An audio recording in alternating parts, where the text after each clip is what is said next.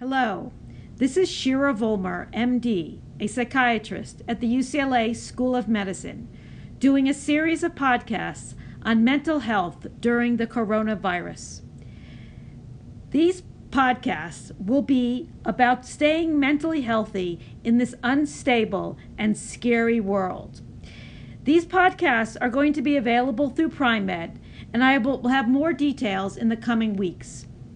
Today's topic is social distancing versus social isolation, or in other words, how to maintain relationships in an era that generates the fear that other people can unwittingly infect you and thereby your loved ones.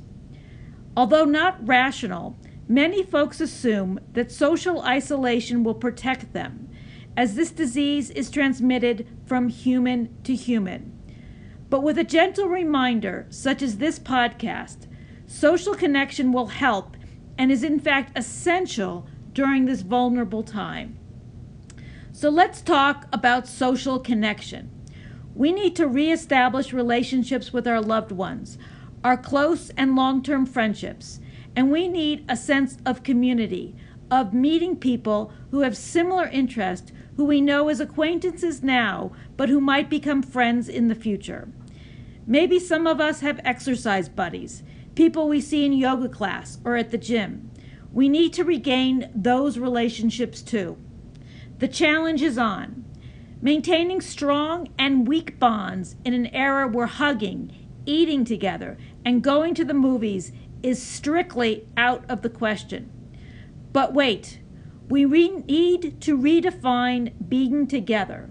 We need to broaden our understanding of that concept. Being together means listening to one another. So perhaps during this time of quarantine, we will need to sharpen our listening skills, an unintended benefit of these challenging times. We can listen on the telephone and we can listen through video conferencing. We can do most of our activities over video chat, which allows us to tell our stories, share our worries, and talk about common interests. We can have dinner parties, happy hour, walking groups, and movie time, all by phone or video. We can change our language from virtual happy hour to happy hour. The trick is that we have to feel committed to showing up for happy hour in the same way we feel committed when we promise to meet a friend for a drink. In other words, we need to prioritize our virtual activities as we used to prioritize our in-person activities. Isolation is bad for our mental health. There is no question about that. Isolation is vital for our physical health. There is also no question about that.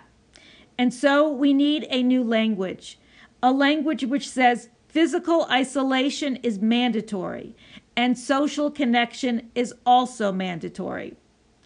What are the action items that I want you to take from this podcast? Number 1, fill up your calendar with social commitments, be they dinners, happy hours, shared movie watching, or walking friends, where each friend goes on their solitary walk, but that the two of you are talking on the phone while walking. Number 2, restore your calendar. If you had a book group, set it up virtually for the same time with the same host. If you are going to church or to synagogue, join a virtual group so that religion can return to your life. Number 3, go outside and maintain social distance. Even seeing new and old faces from a distance will remind you that we are all in this together and we are all trying to cope with the fear and uncertainty that surrounds us. Number 4, meal times should be social. Make coffee, lunch, and dinner dates with your friends and share meals over phone or video. Talk about what you're eating and how it's tasting. Talk about how you made the food and where you got the food and what that was like for you. Talk about how these dates may be in person one day, but for now, this is how you want to catch up with their lives. And finally, number 5, look at your calendar and take everything that was canceled, including cultural events, sporting events, family events, work meetings, and ask yourself how you can modify those activities by using technology. To conclude, the natural response to being told to stay safe at home is to think of home as a place to hibernate until spring comes or the danger passes. Don't do that. Stay safe and active at home. Use technology to replace in-person experiences. Prioritize that so that your mind, your body, and your soul stay healthy.